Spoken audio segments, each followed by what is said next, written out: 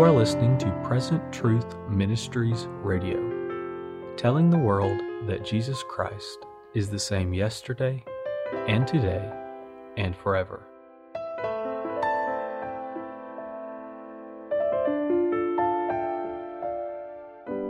Welcome to PTM Radio. I'm your host, Brother Jason DeMars. This is a ministry of Present Truth Ministries, where Jesus Christ is the same yesterday, today, and forever. Hebrews 13:8.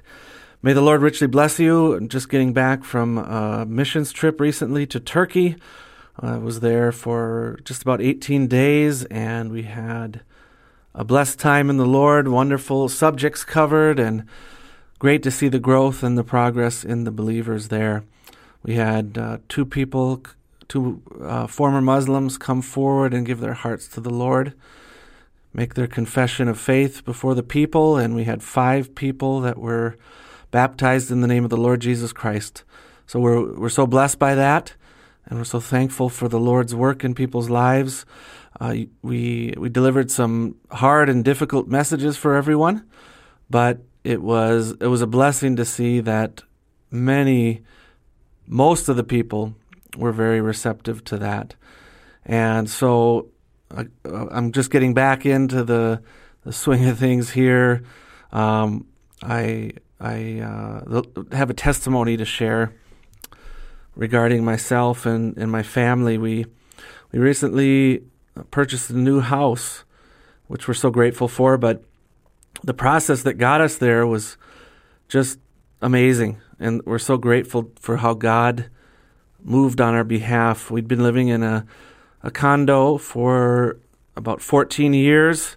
I have been for 14 years, and my wife moved in after we got married, so she's been there for a little over 13 years, and wonderful place, wonderful area. We were so blessed by the neighborhood and the people that we were around. It was great to live close to my wife's sister and brother-in-law. It was a blessing to have them so close. But we'd been wanting for the last several years since we've had children. Our oldest daughter is 7 years old, going on 8. I almost forgot there for a second, not sure how I could do that. And then my youngest daughter is 5 years old, and we have 2 bedrooms, and it was getting cramped, and there's no place for an office and kind of no place for the kids to play really other than in the parking lot.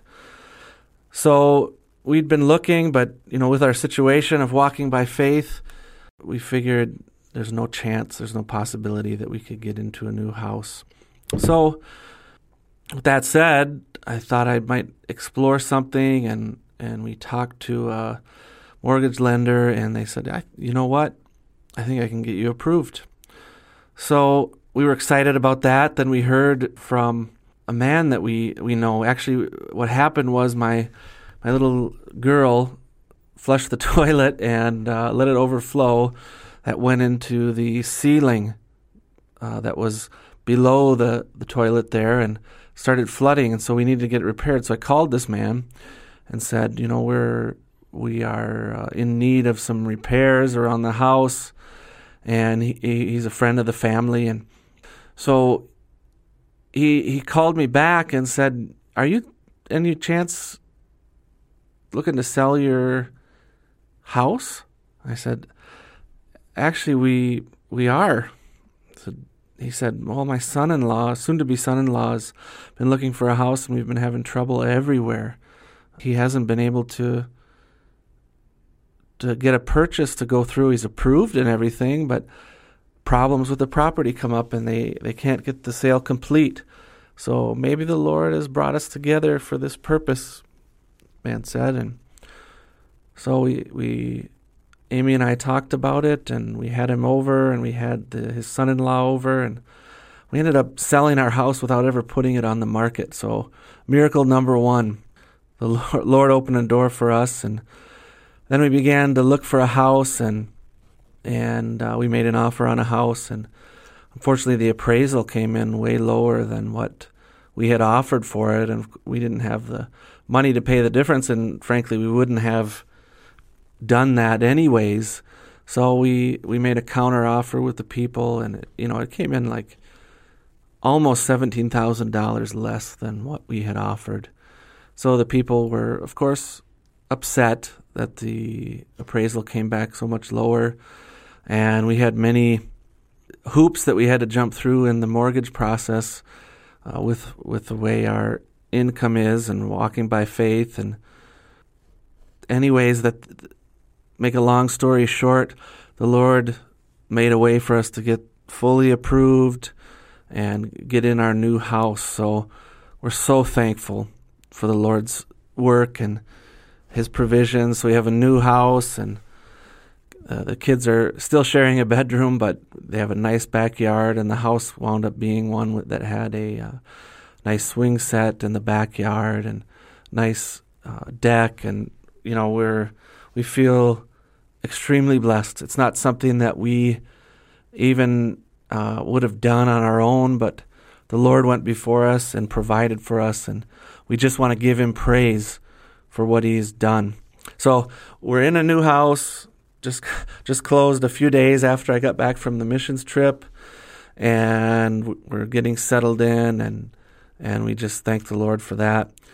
And getting back in the swing of things also with working with the ministers via Skype as we're home, and we just ask for your prayers continuously. We've been in touch with Sister Christina Irani. She's now living in Turkey. That's Brother Behnam Irani's wife. And they've had many difficulties and trials while living in Turkey as refugees. So we ask that you would continue to keep them in prayer. God willing, Brother Behnam will join them in a little over 2 months now. I believe it's about 72 days until his release. So please remember him in prayer. I know that the Iranian government is building another case against Behnam, and they would like to keep him in prison, but we're trusting the Lord is going to make a way, and he'll be able to get out and go move to Turkey and be reunited with his family. Pray for that. God bless you all. We love to have your feedback for PTM Radio. Since we started it several months ago, we've had a lot of great interviews, heard a lot of supernatural things, and by God's grace, we'll continue going forward with more interviews.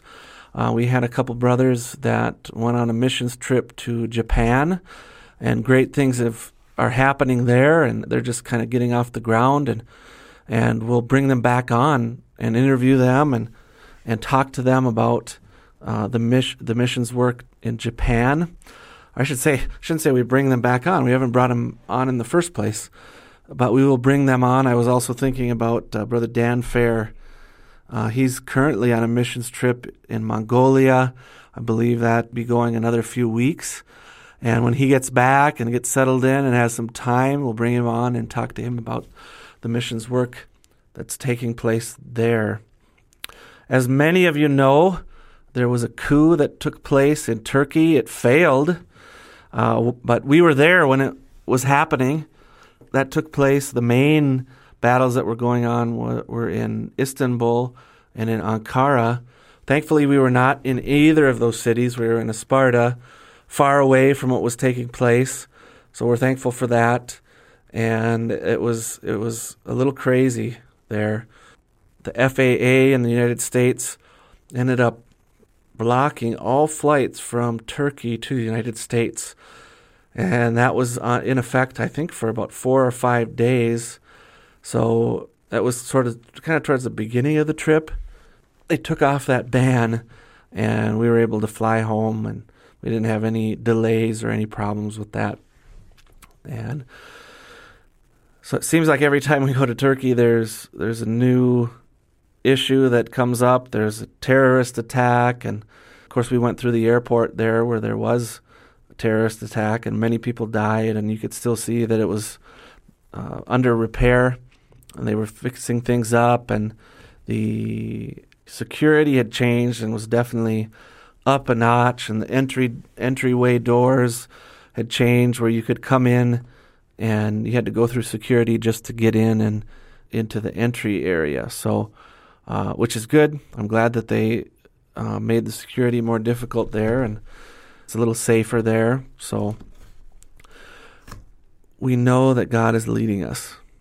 I think that's where we all can rest and have confidence. It might be in the middle of a war, might be in the middle of great difficulties, but when we know that God is leading us and that He's in control of every situation, we can have confidence to move forward with that, with every step.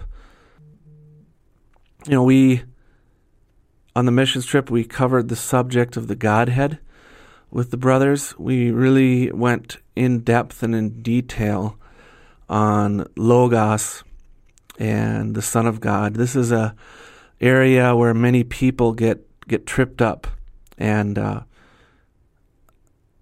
it turns into either a oneness doctrine, or it can turn also into a two-ness doctrine.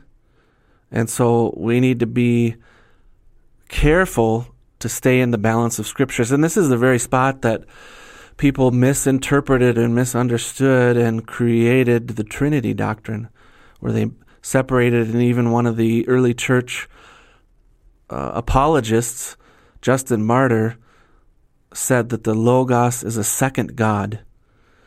And so you have this separation there where people misunderstand and misconstrue the Scriptures, and they go off. I think in Christ is revealed in His own word, Brother Branham said, to misinterpret Jesus Christ being the Word, you'd make Him one God out of three, and you'd break the whole Scriptures. So it's such a critical spot, and I brought this teaching out. I tied it in together with the Scriptures in Proverbs 8 that talk about the wisdom. And I don't want to get into details on this right now. It's such a tricky subject, but I want to go into this in one of our future podcasts. I think it's an important subject, and definitely it's a sticky subject. Many people will fall out with you over the Logos, but I believe the reason for that is people are so serious about their understanding of the Godhead, and they want to be very careful to stay with the Word and stay with what Brother Branham taught. I will say this: our desire is to be right with God. Our desire is to be malleable and correctable before God. And yet, we know when God has revealed something to us and it's quickened something to us. Sometimes we struggle with communicating that. Even Brother Branham talked about that sometimes. If I could just express it to you the way He's expressed it to me, I know you would get it. And so Brother Branham was fully relying on not only divine revelation given to him, but divine revelation being given to those who are hearing him. We can recount where he said that in the rapture message. We can recount where he said that even in marriage and divorce, that he didn't want to go any further, that he trusted that God would reveal it to us. And so we realize what a reverent heart that takes. We realize what is such a dangerous spot that we put ourselves in when we are seeking God for revelation. It's not a dangerous spot. We're predestinated seed, and God will reveal the truth to us. But what I'm saying is we should be in reverence before God, understanding that there's a vindicated prophet in the land, that God reveals His secrets to His prophets. And yet, Brother Branham himself told us that I can't say anymore. I trust that God will reveal this to you. And I believe he was talking to the individual. So that's the necessity of revelation for all of us. And even as a missionary, as an apostle who's going and establishing church order, establishing churches in the doctrine, and overseeing local churches who are just babies in the faith, the importance of divine revelation. Brother Branham said you could never pray enough for it.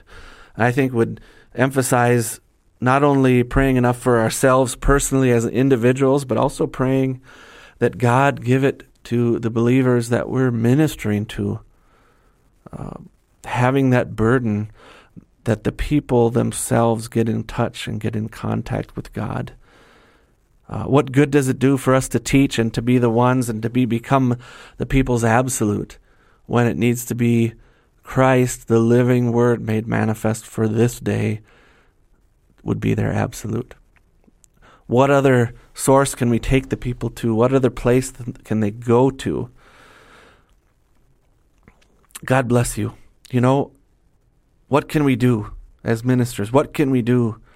We do what our job is. That's to preach the Word.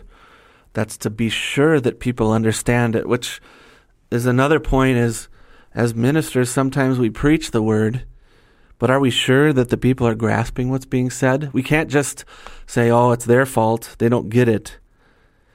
But we have to take responsibility that the people should understand it. You know, we've got to be, the Bible says, be aware of thy flocks. So as a minister, we need to be in conversation with believers. We need to be taking the time to visit with them and asking them questions. Many times in Bible studies, we're waiting for people to ask us questions. We should ask them questions. Recently, in the last year, I should say, I've been doing Bible studies with the youth at my local church, Grace Ministries, and rather than simply me talking and them listening, I've talked and taught, but then I turned it around and I asked them questions so that I can be sure that they're getting it.